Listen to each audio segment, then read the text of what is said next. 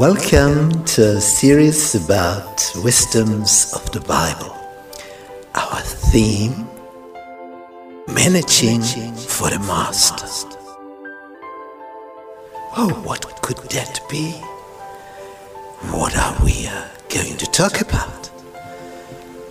When we think of all the blessings we have received from our Lord Jesus Christ, how could we give back anything to Him?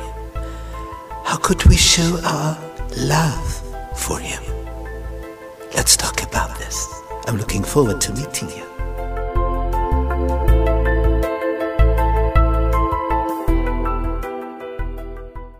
Thirsty. Treasure in heaven.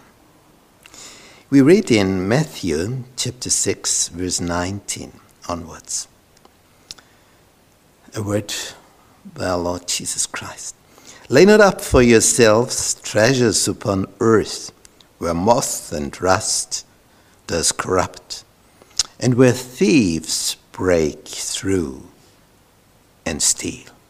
But lay up for yourselves treasures in heaven, where neither moth nor rust does corrupt, and where thieves do not break through nor steal. For where your treasure is, there will your heart be also. In the news, we could read and hear, a lady was in her beautiful house. She was the only one at home at this time of the day. And then 4 robbers came, dressed in black, their head hid, only the eyes you could see. And 4 men, 1 woman, that's easy. And then they forced her to tell them the code number of the treasure chest of the house. A very strong one, made of steel. Hundreds of pounds heavy. But the lady was so shocked. She couldn't remember the code number. And these robbers, they found out she really doesn't know anymore. We have, because of our appearance, she's so afraid of us, she can't think anymore as usual. So what to do? They wanted to get into this safe. So it was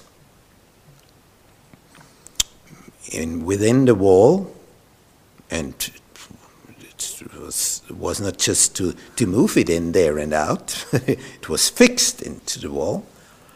And so they tried to get it out from there, which was quite some work. And they worked and worked and worked for it.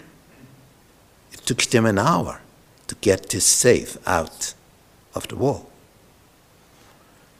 because they wanted then to open it at their home where they had more time, using just instrumentalities to do so. Why were they so interested in getting this safe? They knew there are treasures in it. They knew it. Bracelets and necklace and gold and silver and so on, money and whatever. And Jesus tells us, lay up for yourself treasures in heaven. And how does that work? Make God the first and last and best in everything. That He is number 1. That He is the one you love most. How can that be? That you have time with Him, being together with Him, reading His Word, finding out, oh, the King of the universe is interested in me. He loves me. He wants to be in close relationship with me. Yet Jesus even sacrificed Himself for me. then love will be created in you towards him.